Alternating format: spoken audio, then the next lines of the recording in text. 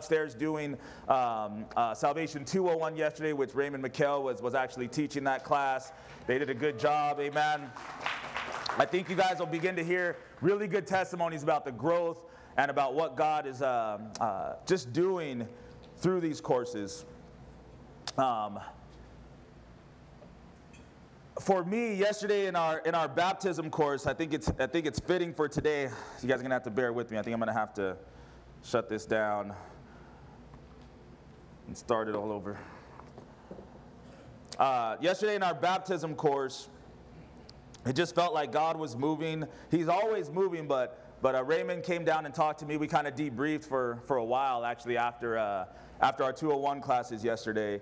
And he asked me, how did it go? I asked him, how did it go? And I said, it was interesting how God seemed to be giving revelation, coming up to the class and leading up to the class, but during class it felt like the Spirit of God was just here, the Spirit of God was just moving. We were all learning, we were all growing, we were all seeing ourselves, seeing our salvation, seeing baptism in a new light, and it was just a special time. And I told him, it just feels like if we could have that, why can't we have that all the time? Every service, every event, everything when we come together to glorify God, to honor Him for who He is and what He's done. So it was just special. I want to encourage you guys that maybe haven't had an opportunity yet to get into it. It's a blessing, and it's for you. It ain't for us. It's not for the leadership. We got together and said, how can we help people grow? How can we help people go deeper in their relationship with God, see things that they hadn't seen before, make their walk with God more full than it might be at this point? And that's what a lot of today is going to be about. Our service is going to be a little bit different. We're going to have some baptisms later on this morning. As you can see, we don't typically have... It's not a hot tub, it's not a jacuzzi. It ain't just let's hang out and chill today.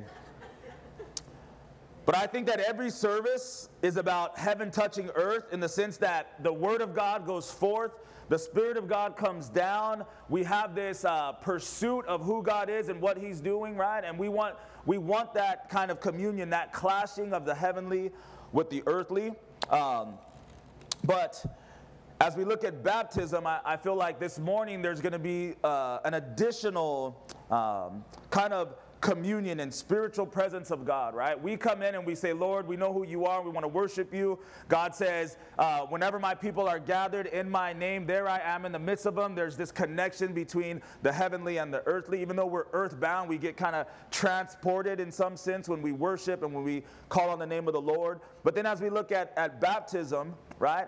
Not only is there this life of every believer and the church connecting with God in a service, but in baptism we also see believers connecting with those who have become believers. This embracing of somebody that's already the church, calling in or blessing in or acknowledging those who are becoming part of the church. Not the church in the sense of the way in the city of Brea, but the church in the sense of everybody who is a believer in Jesus Christ who has become the bride of Christ. Right? So you welcome these new folks into that and into that experience, and it's a special thing. This baptism that we talk about, it should be a community event, and for forevermore, in this church at least, it will be a community event. It'll be something where you cannot welcome somebody in, you cannot embrace those who are being added to the family if we're not actually together. Right? So, baptism is about the end of one thing and the beginning of something else. And similarly, this morning we have the end of our series on StereoTypes, which will lead into inevitably the beginning of something else. So the timing is really good to look at what we've been studying, what we've been looking at on our Sunday morning services, and kind of finishing that up and being excited about what's going to be coming here in the near future. Same thing with baptism. This is week 4 of our StereoTypes series.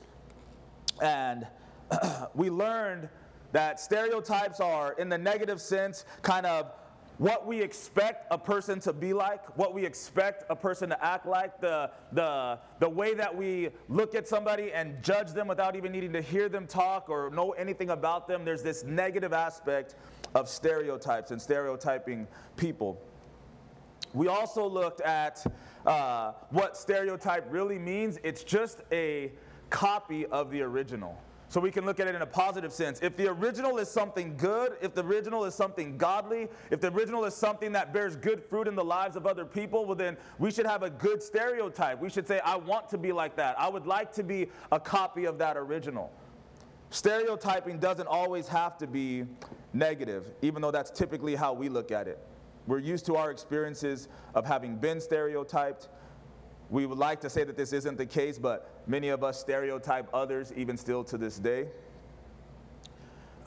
So far, how we've tried to reclaim this area of stereotypes and the areas that we've looked at is what it means to be a Christian. In week number 1, we said, if you ask the world, well, what's a Christian? You're going to hear some stereotypes about who we are and how we talk and how we act, and if we're hypocritical or if we're genuine. You're going to hear all these stereotypes come out about what it means to be a Christian. But what we said is, let's go to the Word of God and see what the original says. Let's see what the term Christian really means, right? Instead of what we've known it to mean or what people have told us that it means, we want to look at it and see what it really says, right? In Acts chapter 17, verse 6, this is what it said about the first Christians. These who have turned the world upside down have come here too. Christians are those who have encountered the living God, given their life to the living God, and have been completely changed from the inside out, and then they literally turn the world upside down around them. That's what the original Christians did. So if you are a stereotypical Christian, that's what you should be doing. I've encountered God. I'm no longer the same. Everywhere I go, things change because I'm changed. I don't see the world the way that I used to. I don't behave the way that I used to. I don't think about myself or my God or other people the way that I used to. And that turns things upside down when I get into environments with people who are just the same as they've always been. That's a stereotypical Christian. Not somebody that goes to church, somebody that doesn't cuss anymore, somebody that says amen and praise the Lord every time you talk to them. That's not a stereotypical Christian. A stereotypical Christian is somebody who's been completely transformed by the love of God.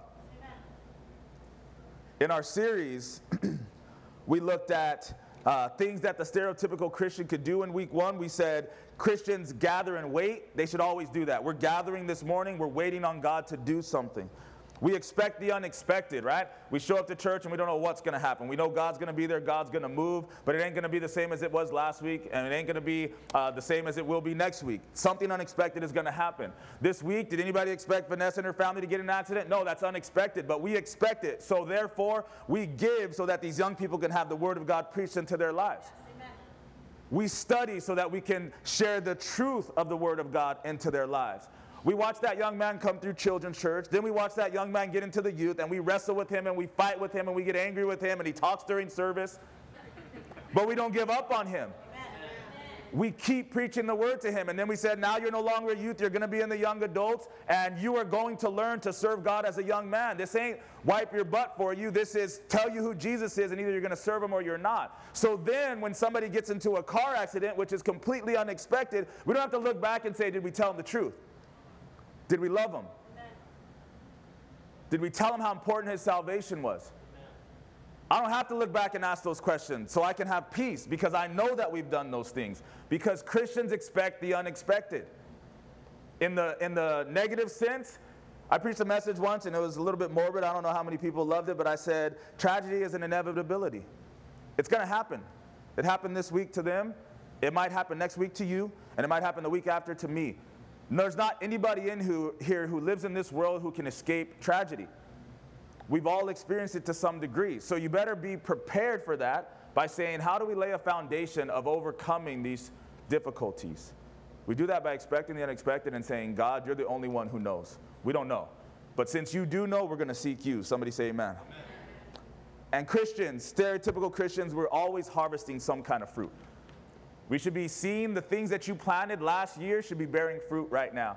When you look up here, again, this morning, and you see these amazing Christians, just like everybody else in the room, but it was amazing for me to see these people because over a year ago, I sat in a room with leaders from our church, and we said, man, what else can we do? How can we help people? How can we encourage people? How can we say to somebody that's like Miss Peach has been saved for decades and serving God and raised her children, done all those kind of things. How can we help that person at the same time? You've got a young lady who's in her early 20s, hasn't been married, doesn't have kids, hasn't experienced the things that other person experienced. But we need to be able to minister to both of them about their lives and about salvation. And we said, God, I feel like God's telling us about these courses. I feel like God says that there's these foundational things that everybody needs to know. And we prayed about it, and we labored, and we build, and we get apps, and we put information in there. So when you guys see it as maybe a small thing to see these people up here, for many of us, we're saying, man, look at us harvesting the fruit of the labors of years ago. Harvesting the fruit. Stereotypically, Christians, that's what we should be doing. When you look at your home life, you should be able to look back to decisions you made last year, and you should be bearing the fruit of those decisions this year. When you look at 2018, what you're doing right now, the ground that you're tilling, the seeds that you're planting, the watering that you're doing, if you want to eat in 2018, you better be planting something this year. That's stereotypical. That shouldn't be special Christians. That should just be normal Christians. I want to be stereotypical as a Christian, but I want to know what those who went before me did.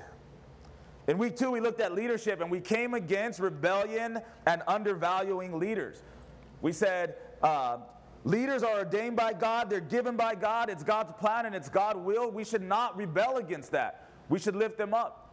We should not rebel and undervalue what God has placed before us in the sense of leadership.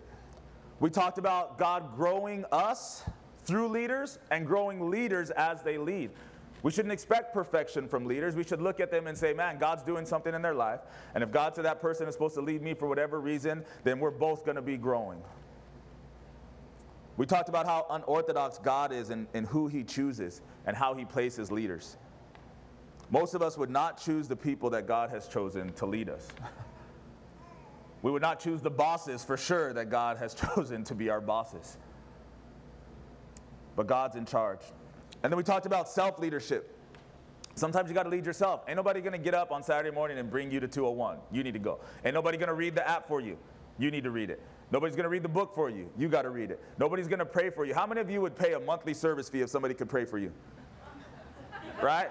It's like, all right, how much is the cell phone bill? How much is, the cable bill? How much is the rent or the mortgage? And, man, are we behind on our prayer bill? Because it don't feel like anything's happening. Baby, you pay the prayer bill? That's not how it works, right? Self-leadership. You got to get up and say, look, I need to pray. God wants to hear my voice. And then last Sunday was probably my favorite of our StereoTypes series. We looked at fatherhood, the stereotypical father, and we looked at our Father who's in heaven. And the things that we talked about were talking to our Father in heaven. We talked about talking to our earthly fathers. I know that was a challenge for many of us. And then we talked about finding spiritual fathers to be able to help us and to guide us and to lead us. So catching us up, this morning what I want to talk about is a stereotypical Christian statement. And there's probably a million of them. You all have probably one in your mind, but to me this one stands out. The stereotypical Christian statement that everything is going to work out. Everything is going to work out. This has become like the go-to quote for us, right? For a Christian, if somebody comes to you and they're going through something, it's like you just pull it out of your back pocket. I got the go-to quote. Don't worry. Everything is going to be all right. When you're going through something, many of us have probably heard that a million times. You come to somebody and you're like, the sky is falling, and you're looking for some direction and some help, and the Christian just hits you with the stereotypical, don't worry, everything is going to work out. Many of us say this when we don't know what to say, or when we don't want to take the time to really dive into the issues that people are dealing with, right? Somebody hits you with something you're just not prepared for it, you just go right to it. Oh, don't worry, it's all going to be okay. God's going to move. God's going to take care of it. Everything's going to be all right. Or if somebody comes to you and they always have drama, don't raise your hand, but how many of us know people that they always come to you with drama, right? I said don't raise your hand. But you know those people, like, as soon as you see them coming, you're like, you try to hit them with it before they get there. Don't even tell me, it's going to be all right. God's going to take care of it. Sometimes we just don't have the time, or we don't want to take the time, and it's like, man, I don't want to dive into this with you. Just trust God. It's going to be all right. The hope is that many of us, when we say it, regardless of if it's the go-to or if we just didn't want to take the time, hopefully, when we say it, we really know what it means and we actually believe it. Somebody say amen. That it's going to be okay. Things are going to be all right. It's going to work out. So regardless of how you use it, or when you've used it, or when it's been used on you, don't leave here and next time somebody tries to say that, don't stop and say, don't use that quote on me. Talk to me. Regardless of how we use it or how it's been used on us, what I want to look at is the original of that statement and see if the way that we use it is a good copy of the original, which means it has worth and it has value and it has power, or if the way we use it is a counterfeit that somebody sold us, right? If you look at the original, the stereotype of that statement, if we are using it that way, then maybe there's some benefit to it. But if along the way it's been counterfeited and it's been changed and it doesn't hold any value or any worth or any power, and then it's just been handed down to you and you use it, you're using a counterfeit. Many of us know about counterfeits. Mary's first Louis Vuitton purse came from Suriname in South America and cost $12. Counterfeit, straight up. Bought her 2. That ain't the original. That ain't coming out of the factory. That ain't coming off the right printing press. I asked somebody, how do you know it's counterfeit? It looks good to me. They're like, oh, you'll find out. It started falling apart within like 2 weeks. They said you ain't supposed to have like stitches and sewn and all this stuff on the actual logo. I don't know anything about that. I told her, I didn't try to lie at least. It's like, baby, I bought you a fake purse, but it looked good for a couple weeks. But this statement, it's funny. That's how it will impact other people's lives, though. If we use it in the sense of it being counterfeit, it will have no effect, no power, no wear off, and in a couple weeks they'll know that it was worthless if you give it to them, right?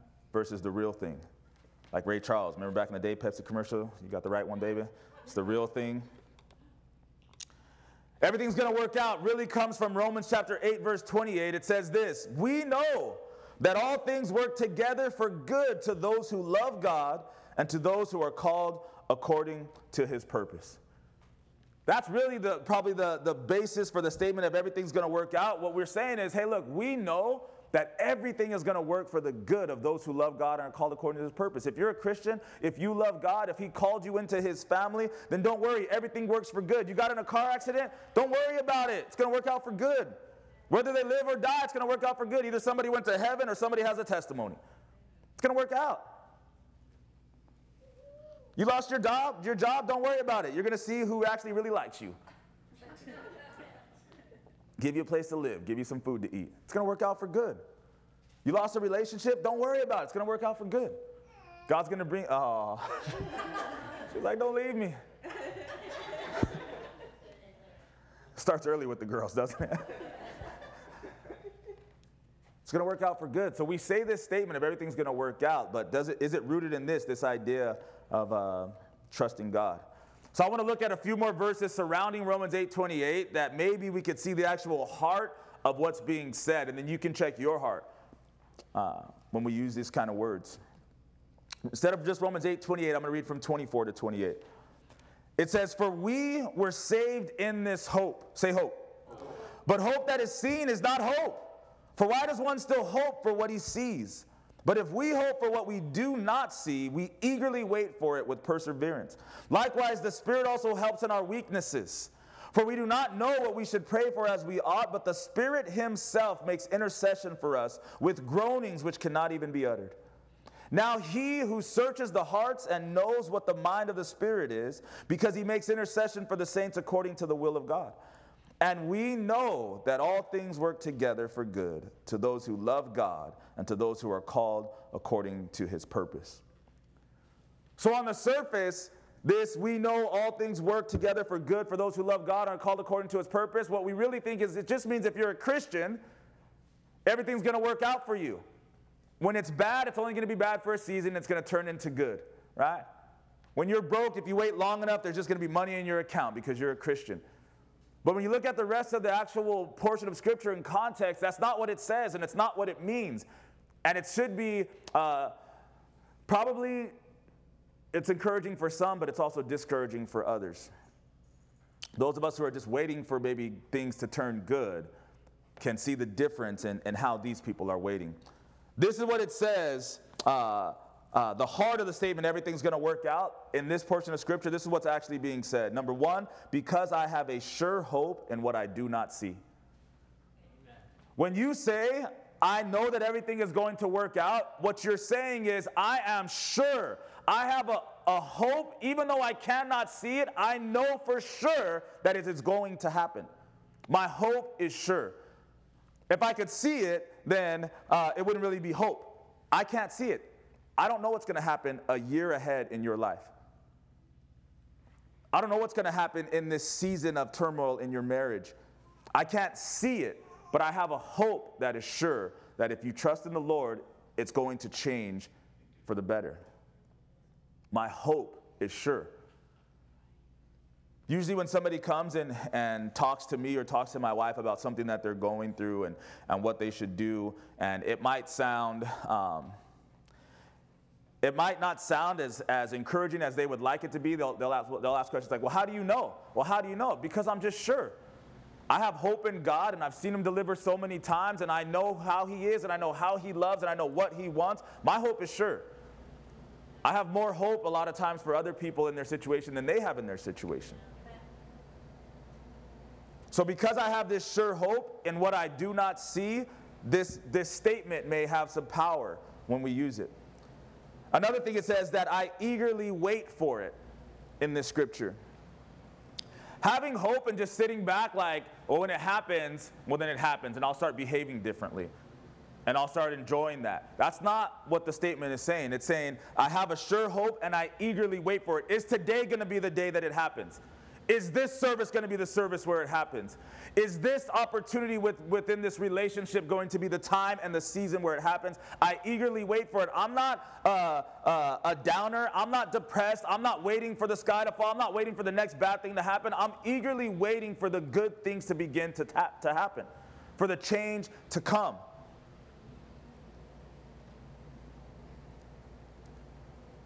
If we hope for what we do not see, we eagerly wait for it with perseverance. I will not quit. I will not stop. I'm not going to stop looking for jobs because I don't have a job. Where's the hope in that? I persevere, and I eagerly wait for the next opportunity. It says this, I'm lost, but I know the Spirit intercedes on my behalf. Knowing that you don't know, or knowing that you are lost, knowing that you are losing your direction is not a bad thing if you understand that the Spirit is interceding on your behalf. When this person says, I know that things are going to work out, it's because I have a hope that's sure. I will not quit, I persevere, I eagerly wait for things to change, and I know that I'm lost, but I'm so glad it's not contingent upon me knowing where I'm going, because the Spirit is praying on my behalf. It's interceding on my behalf. The Spirit of God is saying, what's best for Vaughn? This is what's best for Vaughn. Let's make sure that what's best for Vaughn is what happens in Vaughn's life. I can say everything is going to work out because I understand that the Spirit is praying on my behalf. That's like me saying, Lord, here's exactly what I want, and I think that this is the best thing for me and Mary and our family. I think this is the best thing for our kids, and Lord, I'm praying for it. I want it to happen. And then right on the other side, the Spirit of God is saying, don't listen to him. That ain't what he needs. Father, let's give him this. You know how easy it is to say, I know that everything is going to work out, when you know that the Spirit of God will counteract your prayers if they're stupid? I know it's going to work out for Mary in her life. I know it's going to work out for our children's life, because even when I'm lost, the Lord knows what I need and he's praying for me. That's what it says in this scripture. It says this, we do not know what we should pray for as we ought, but the Spirit himself makes intercession for us. When I say to somebody, it's going to work out, don't worry, it's going to be okay, or when somebody says to me, don't worry, it's going to work out, it's going to be okay, I wonder, do we really know what we're saying? What we're saying is, listen, it don't matter what you do or what you say or what you pray or what I pray, the Spirit of God loves you and he's interceding on your behalf. Is that what you hear when somebody tells you, don't worry, it's going to be okay? Is that what you're saying when you tell somebody, don't worry, it's going to be okay? The God who searches hearts and minds hears the Spirit's request for me. That's what it says. It says there is a God in heaven. If you read your Bible, it says that Jesus Christ, our Savior, has gone back to heaven and he sits at the right hand of the Father. And then it says this, the Spirit of God, because we serve a Trinity, Father, Son, and Holy Spirit, that while Jesus is here, you know what it says? It says that every accusation that Satan makes against you and makes against me, that Jesus strikes that down and tells the Father those are lies. You know that. Then it says that the Spirit is interceding and praying on our behalf and telling the Father, who knows our hearts and minds, the truth about us and what the will for our lives should be.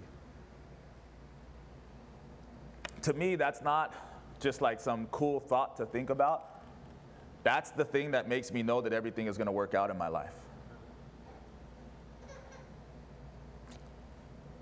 And then the last part, I know that because I love God and because I've been called according to his purpose, all things are going to work out for my good. Loving God, being in love with this God who's doing these things, giving you a sure hope, giving you an eagerness and anticipation about who he is and what he's going to do in your life, knowing that the Spirit is interceding and praying on your behalf, and knowing that God, the Father, searches your heart and searches your mind and knows that you've been changed and transformed regardless of what it may look like on the outside of your life. Because you know that and you love this God and you know he called you, then I can say to you, hey, everything's going to work out. If some of that's missing, let me be the first to tell you, it might not work out. It might not work out. If you don't love God and you're not called according to his purpose, if you haven't put your hope in him, if you don't understand or believe that there is the Spirit of God, that you cannot be saved without that Spirit of God, and that he is interceding on your behalf, it might not work out. It might not all be okay. I want to look at somebody who appears to have found this heart of the statement that everything's going to be okay. And I think you'll see as I read this short story that you could see it alive in their life. And then again, we just use that as a reflection, a mirror to kind of look at our lives and judge our lives and the way we think. Listen to this story. It says, Horatio Spafford was a successful lawyer and businessman in Chicago with a lovely family, a wife, Anna, and 5 children. However, they were not strangers to tears and tragedy. Their young son died with pneumonia in 1871. And in that same year, much of their business was lost in the Great Chicago Fire. Yet God in his mercy and kindness allowed the business to flourish once more. On November 21st, 1873, the French ocean liner was crossing the Atlantic from the U.S. to Europe with 313 passengers on board. Among the passengers were Miss Spafford and their 4 daughters. Although Mr. Spafford had planned to go with his family, he found it necessary to stay in Chicago to help solve an unexpected business problem. Sounds a lot like Vanessa's story about all these things that were happening. Business problem, this happened, so she's gone with the 4 girls and he's home taking care of this business problem. He told his wife he would join her and their children in Europe just a few days later. His plan was to take another ship.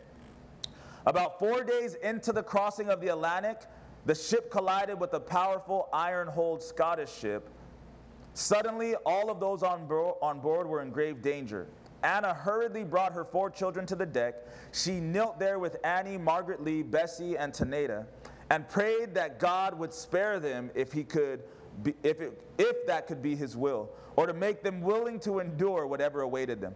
Within approximately 12 minutes, the ship slipped beneath the dark waters of the Atlantic, carrying with it 226 of the passengers, including the 4 Spafford girls. A sailor rowing a small boat over the spot where the ship went down spotted a woman floating on a piece of the wreckage. It was Anna, still alive. He pulled her into the boat, and they were picked up by another large vessel, which 9 days later landed them in Wales. From there, she wired her husband a message which began, "Saved alone, what shall I do?" Mr. Spafford later framed that telegram and placed it in his office. Another of the ship's survivors, Mr. Wise, later recalled Anna saying, "God gave me 4 daughters. Now they've been taken from me. Someday I will understand why." Mr. Spafford booked passage on the next available ship and left to join his grieving wife. With the ship about 4 days out, the captain called Mr. Spafford to his cabin and told him that they were over the place where his children went down. According to Bertha Spafford, a daughter born after the tragedy, Spafford wrote the famous song, "It Is Well With My Soul," while on this journey. When we sing this song, when you hear it played on the radio, think about the person who wrote it and what they had been through. To be above the place where your whole family, your wife survives, but your 4 daughters drown in the ocean while you're back home. Listen to what he writes. These are the original lyrics to the song that we sing. It's been remade. When peace like a river attendeth my way, when sorrows like sea billows roll, whatever my lot, thou hast taught me to say, it is well with my soul. Though Satan should buffet, though trials should come, lest this blessed assurance control, that Christ hath regarded my helpless estate, and hath shed his own blood for my soul. It is well with my soul, it is well with my soul. My sin, oh the bliss of the glorious thought, my sin, not in part, but the whole, is nailed to the cross, and I bear it no more. Praise the Lord, O my soul. It is well with my soul, it is well with my soul. For me, be it Christ hence to live. If Jordan above me shall roll, no pain shall be mine. For in death as in life, thou wilt whisper thy peace into my soul. It is well with my soul, it is well with my soul. But Lord, 'tis for thee, for thy coming we wait. The sky, not the grave, is our goal. O trumpet of the angel, O voice of Lord, blessed hope, blessed rest of my soul. It is well with my soul, it is well with my soul. And Lord, haste the day when the faith shall be sight, the clouds rolled back as a scroll, the trumpet shall resound, and the Lord shall descend. Even so, it is well with my soul. Days after his daughters drowning in the ocean, as a father knowing there's nothing you could do about it, should have been there with them, wasn't there with them, all these things happening. We're not talking about years later when wounds have healed. We're talking about within days. Here he is on this ship, and what's pouring out of his heart is, because I have a hope that is assured, though I can't see it right now, I know it's there. Because I know that the Spirit of God sees me, knows what's best for me, and knows what's best for my family. Because I know that the God who searches hearts and searches minds loves me and I love him, and he called me according to his purpose, I can say everything is going to be all right. And furthermore than everything is going to be all right, it is well with my soul. I understand my sinful nature. I understand what God has had to do to save me. I understand that God has saved my daughters. I understand that there's life after this life. Imagine that man coming to you in your time of need, and because you know what he's been through and what he believes, he simply says to you, don't worry, everything is going to be okay. You see the weight that carries? Everything's going to be all right. See, it's the heart of that statement. It's where it comes from and what it means that has the power to change people's lives. The heart of it is God's heart: faith, hope, and love. There's a mother, a grieving mother, that needs that husband to be faithful. Somebody say amen. Can you imagine when he arrives to her, knowing that she survived, but she wasn't able to save one of her 4 daughters? What the rest of her life potentially could be like without a man that can come in and say, it is well with my soul. It is well with your soul. Our Father is faithful. We were at a funeral this Friday, and the minister said, when it comes to when we die, nobody knows. We just don't know. God doesn't tell us, the Bible doesn't tell us. The when could be any time. He says, but when it comes to the how we die, you have two choices. He said, you either die in faith or you die in your sin. Period. When you're in faith, it doesn't matter when death comes. You can always say, it is well with my soul. David says this in Psalm 51:10, create in me a clean heart, O God, and renew a steadfast spirit in me.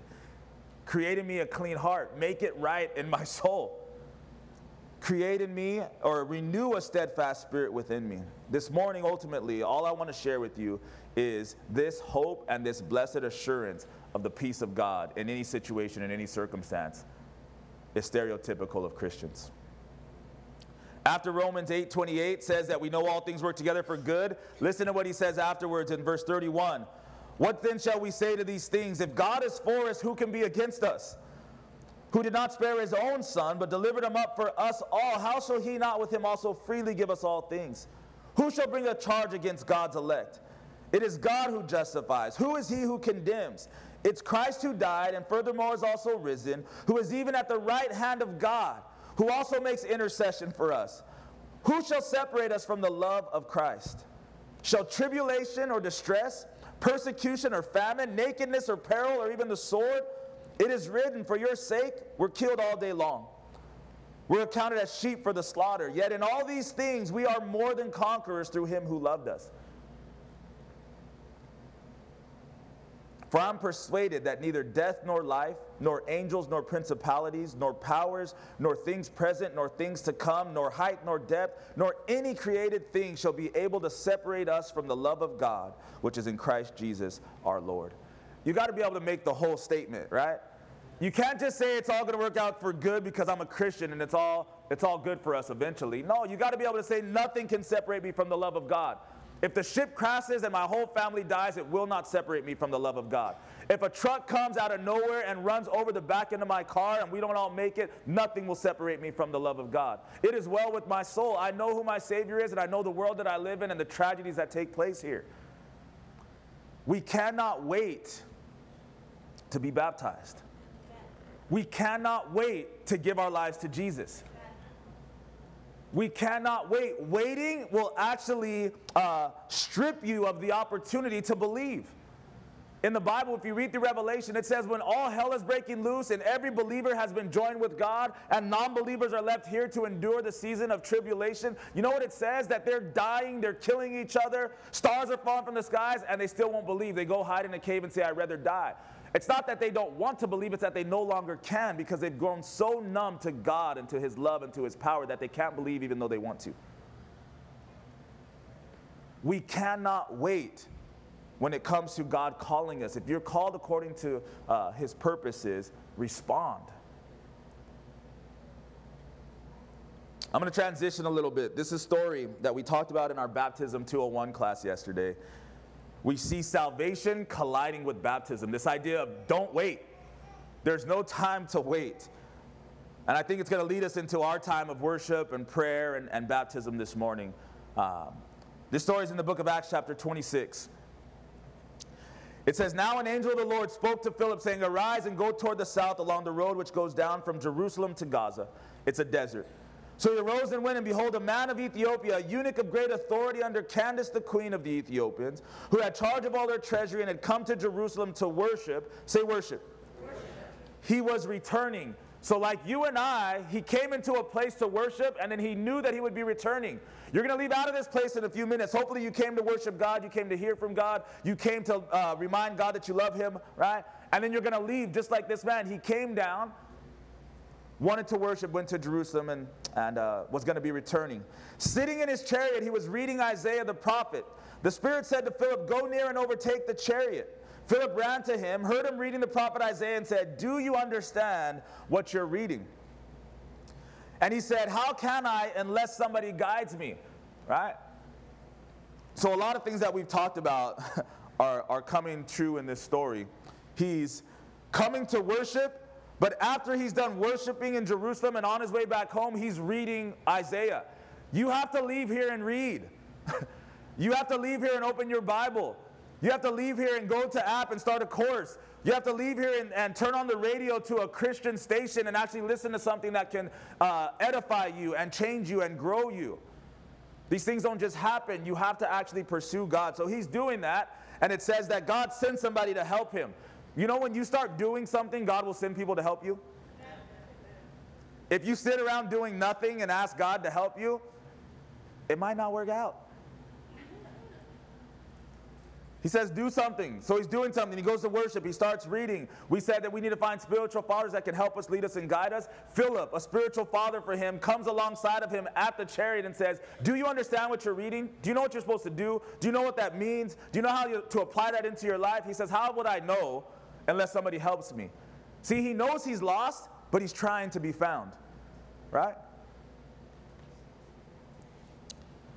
He asked Philip to come up and sit with him. The place in the scripture where he read was this.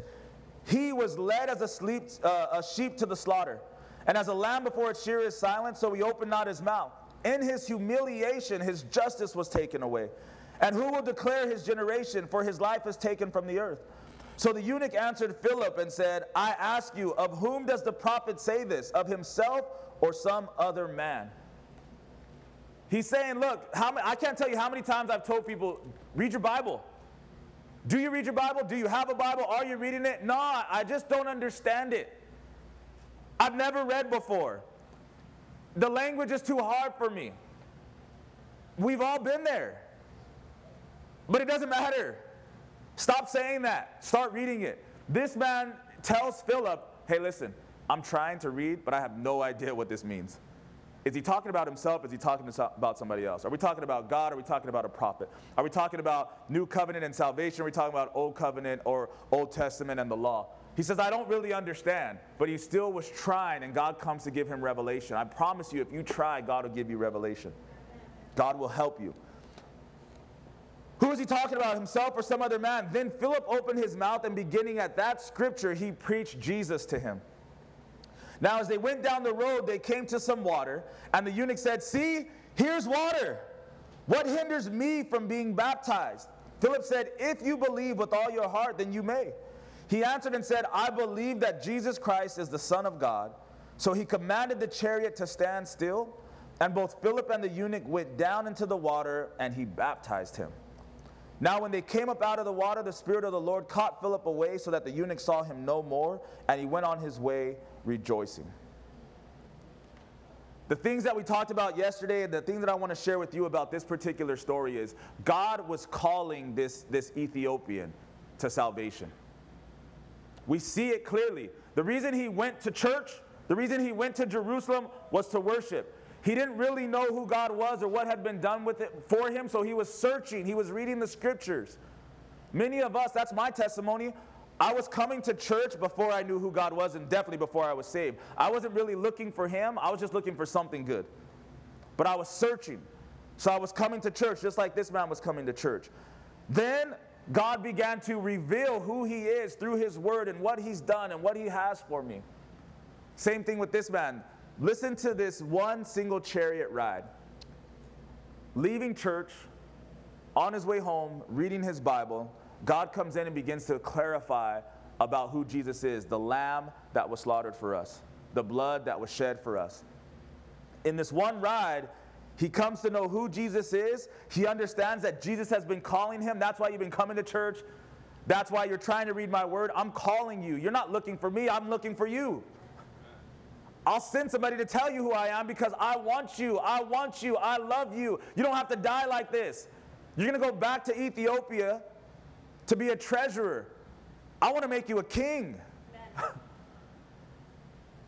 He understands who Jesus is, and we don't see it in the scripture, but we know what happened because it's inevitable. He gives his life to Jesus in this chariot, in this communication with Philip, because he sees water. So Philip told him who Jesus is and what it means to be baptized. He sees water out the window of the chariot and says, I see water right there. Why can I not be baptized right now? And all Philip said to him is, if you believe with all your heart, you can. He said, I believe that Jesus Christ is the Son of God. And the same moment he gets saved is the same moment he gets baptized. Amen. You know why? Because there isn't supposed to be a separation. What it's supposed to be is, look, wherever I am when I find out who Jesus is and who he wants to be for me, from wherever that moment, that point in time is, I give everything to him and he gives everything to me. And from that moment on, I can say what? It is well with my soul. It doesn't matter what happens when I get back to Queen Candace. It doesn't matter what happens when I get back to work next week. It doesn't matter what happens when I run into my husband later on tonight. It doesn't matter what happens when I get home and tell my wife what happened at church. None of that matters. All that matters is from this point on, Jesus has all of me and I have all of him, and I'm going to submerge myself into the things of God, into the Spirit of God, into the will of God. I'm not going to tiptoe around. Imagine if the Bible read this.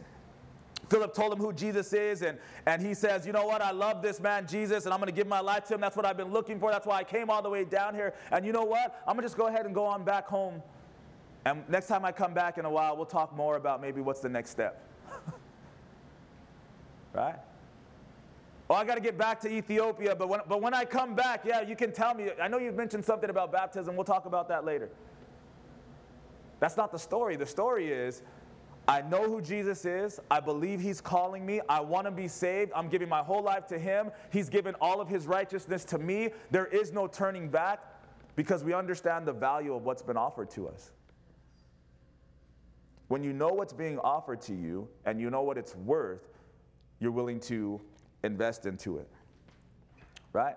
If somebody, if you look back at business relationships, it says that Steve Jobs started Apple like in his garage. Can you imagine how many people he came to and said, hey guys, I'm starting this new business. It's going to be computers. Where are you starting at? Oh, in the garage.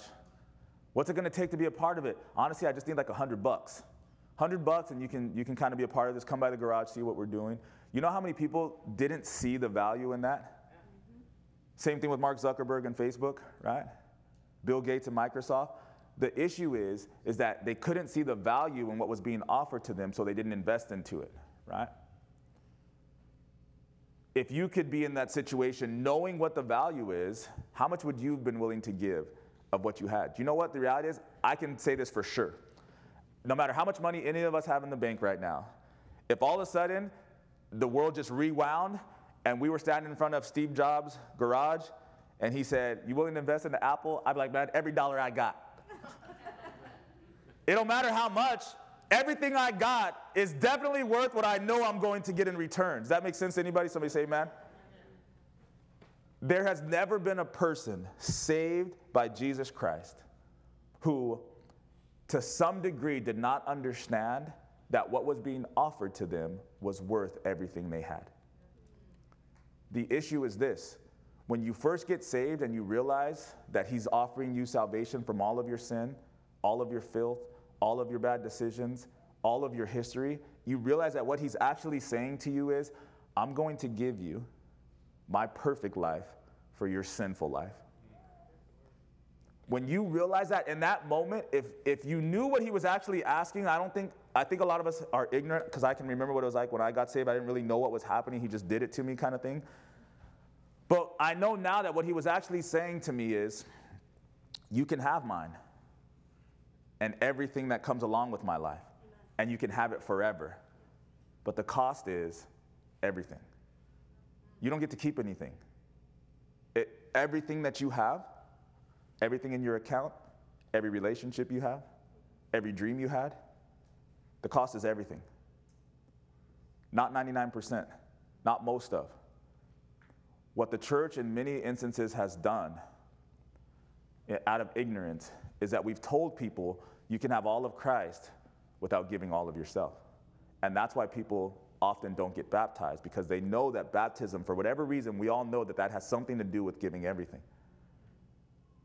So what people have begun to do is take all of Christ, or think they've taken all of Christ, and then they hold on to their own stuff until they say, I'm ready to give him more. That's not how it works, church. It works like this Ethiopian eunuch. Philip comes in and says, this is who that scripture is about in Isaiah. It's about Jesus, and this is what he's done for you. And you can have all of it, but I got to tell you right now, Mr. Ethiopian, it takes everything you got. The Ethiopian says, I know the moment. I know what's being offered to me. I see water right there. I want to give everything right now. And then he says, listen, I understand you want to get in on the ground level. You think you're talking to Steve Jobs or Bill Gates. But just so we're clear, even though you want to give everything, do you know who you're giving it to? Do you understand who Jesus is? He's not a prophet. He's not just a prophet. He's not just a good teacher. He is the Son of God, born of a virgin, came down out of heaven, became a man, humbled himself to become a man so that he could pay the price for your sins. He's gone back to heaven. He's preparing a place for every believer that would put their trust in him. And at some point in time, just like the man who wrote "It Is Well With My Soul," the skies are going to be rolled back like a scroll, and he is going to be coming on the clouds for those who belong to him. Are you giving everything to him? He says, I believe that Jesus Christ is the Son of God. He said, well, let's get out and get baptized. Don't let me and don't let the church lie to you. It costs you everything. Initially, when we first get saved, many of us feel like, man, let's just tell people like the best parts and let's just walk them through it. Let's just be patient with people. And once God gets a hold of their heart, well, then they'll be ready to tell them the real truth about it. No, straight up, right off the bat. You willing to give everything? No? Well, then you probably don't really understand what Jesus has given for you. Let's just keep praying. Amen. Let's just keep hearing the word. The Bible says faith comes by hearing and hearing by the word of God. If you hear the word of God long enough, the revelation of who Jesus is and what he's done for you will be made clear, and then it'll just be up to you. That's right. Is it worth everything? Amen. Worship team, would you come?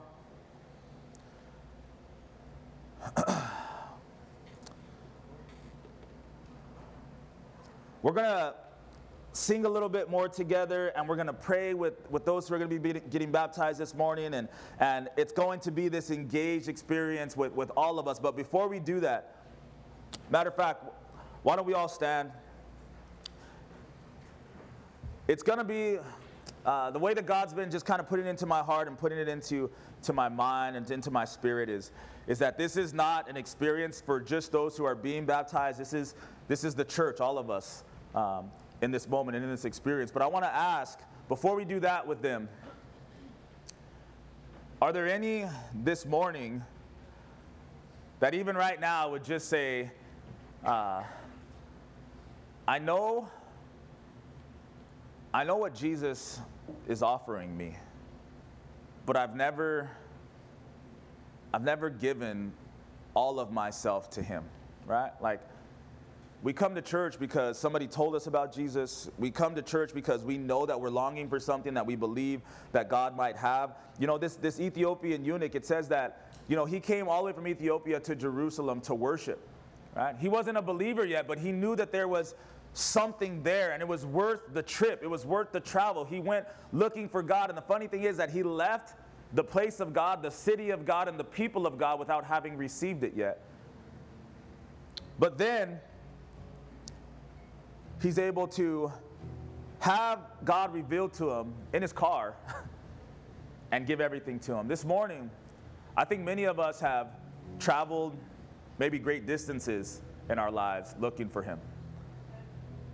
Many of us know that he's out there and know that we need him, but we've never just had it revealed to us in a way. And it's not something that I reveal. It's something that the Spirit of God reveals to you that, hey, this is really who he is.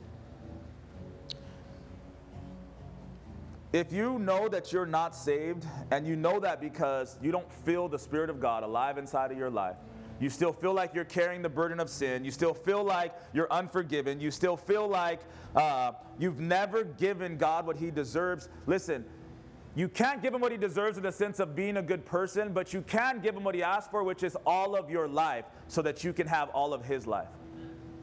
That's it. That's what it costs today. That's what it cost 1,000 years ago. That's what it will cost tomorrow. That's what it will cost 5 years from now if you continue to deny him. No matter when you come to God, he's going to say, you can have me, but you got to give me everything.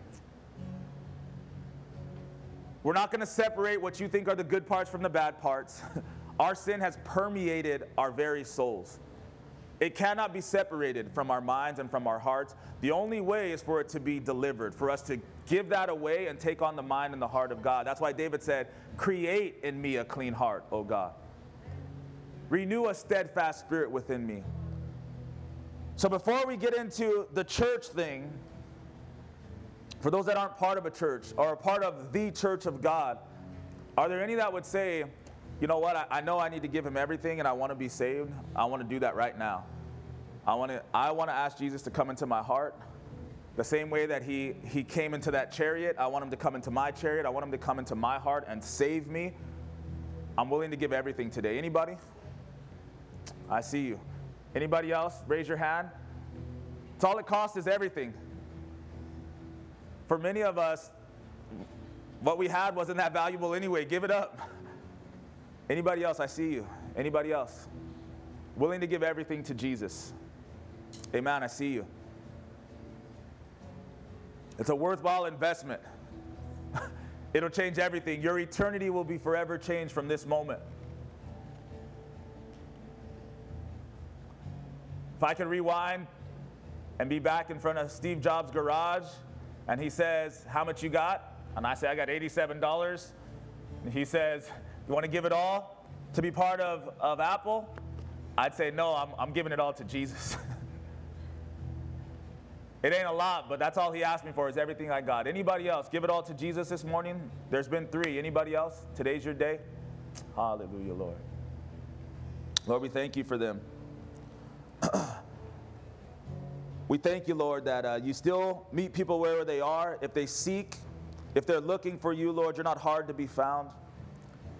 Same way you sent one to minister and to help and to guide in a desert road for a nameless man in our Bible, Lord, but you knew him by name. You loved him. You cared about him. Of all the things that you're holding together, of all the things that you are responsible for, you love every single one. You saw him. You knew that he was seeking. You knew that he was confused. And on a desert road, you met him. That you would be able to save him, Lord. This morning, for the 3, we thank you for them, Lord, that in their desert road, in their place of being lost, in their trip to Jerusalem this morning to worship, Lord God, that they were able to find you, that you would reveal yourself. There's no God like you.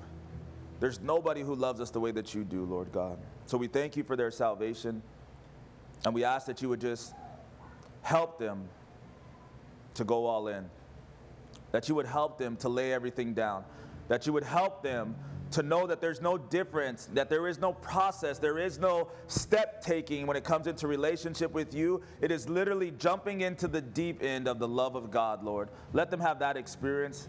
Don't let them hold off on it. Don't let them wait for another time or another day or another season, Lord. Let them leave everything behind this morning and take all of you with them, God. So this morning we have a special couple of young ladies that we are going to be baptizing. So I'm going to call them to the front for a minute, and then we're going to kind of just let them enjoy this process. We're going to give them a hat even to start. Sherry and her daughter Alexis are going to be getting baptized this morning.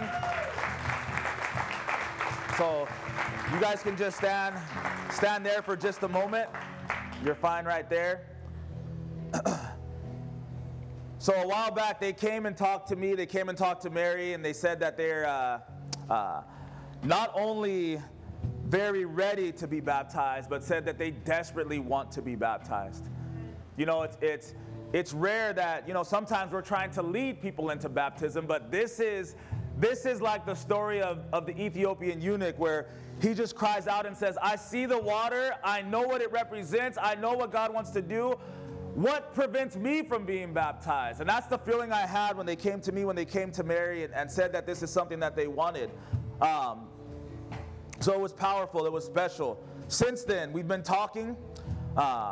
They went into the app and did the baptism course in there. They came this Saturday and sat with us and learned with us and prayed with us about baptism.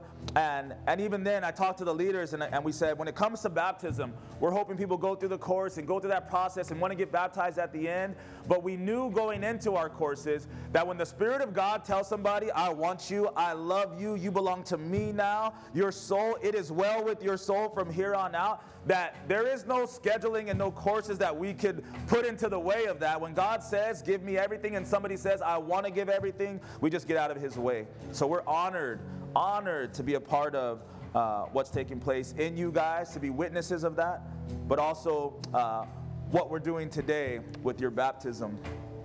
There's some things that we want to do, but I want to ask you, I'll give you a microphone if you do, but is there anything that you'd like to share, anything that either one of you want to say? Okay, praise the Lord. So here's what we're going to do, church. We're going to worship, and then we're going to pray. And then we're going to worship, and then we're going to pray. What I want you to understand about what's happening today, I started the service off by saying this.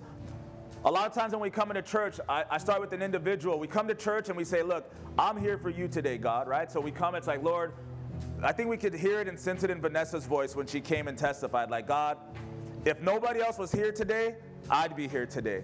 Because as an individual, I need you and I want to worship you. This is the house of God that you've called me to worship in, so I want to worship you. We see that as an individual. Then as a church, we always say, look, where 2 or 3 are gathered, there he is in the midst. We come together and say, collectively, we want to just shout unto you, Lord. We want to hear you speak to all of us. We want to hear the message that's for us. And then what I said is, in an opportunity like this, as people are being baptized, it's not just vertical, it's horizontal. So when I ask you right now and say, hey, will you worship together? Can we pray together? I want you to really understand that this is as significant for you as it is for them. As a church, it's like this. If one of your families said that they were adopting a child today, your immediate family, there's a nucleus of 5 of you, and they're adopting a child. Not engaging in what we're engaging with today would be like saying to your brother or your mother or your dad, that's not significant to me. I'll meet that kid when I get back home. I'm going out with my friends. I'm going out to lunch. I'm glad we're adopting somebody, but I'll be back. You know, I plan to go to Vegas this weekend. That sounds so ridiculous to us, but when somebody's getting baptized, I think we sometimes have that same kind of thought in our mind or in our heart that this is about them and it's not about us, that we're not connected. There is only one bride of Christ. There is only one church. We meet in a whole bunch of different locations. We speak in a whole bunch of different languages. We're on every nation all over the planet, but there is only one church, which means as they are brought into the family and the church of God this morning through this baptism, not only are they becoming our brothers and our sisters, they're getting a bunch of new brothers and sisters, but when we unite in heaven, they've got brothers and sisters all over the world. It's important to us, church. It's important. So as we worship God in light of this. Worship God in light of it. He is our Father, and these are our sisters. So engage. Don't disconnect. Engage right now. It'll just be a few minutes. We're going to worship. We're going to pray. We're going to worship. We're going to pray, and then they're going to be baptized. Amen? Amen. You guys can just stand here. Amen.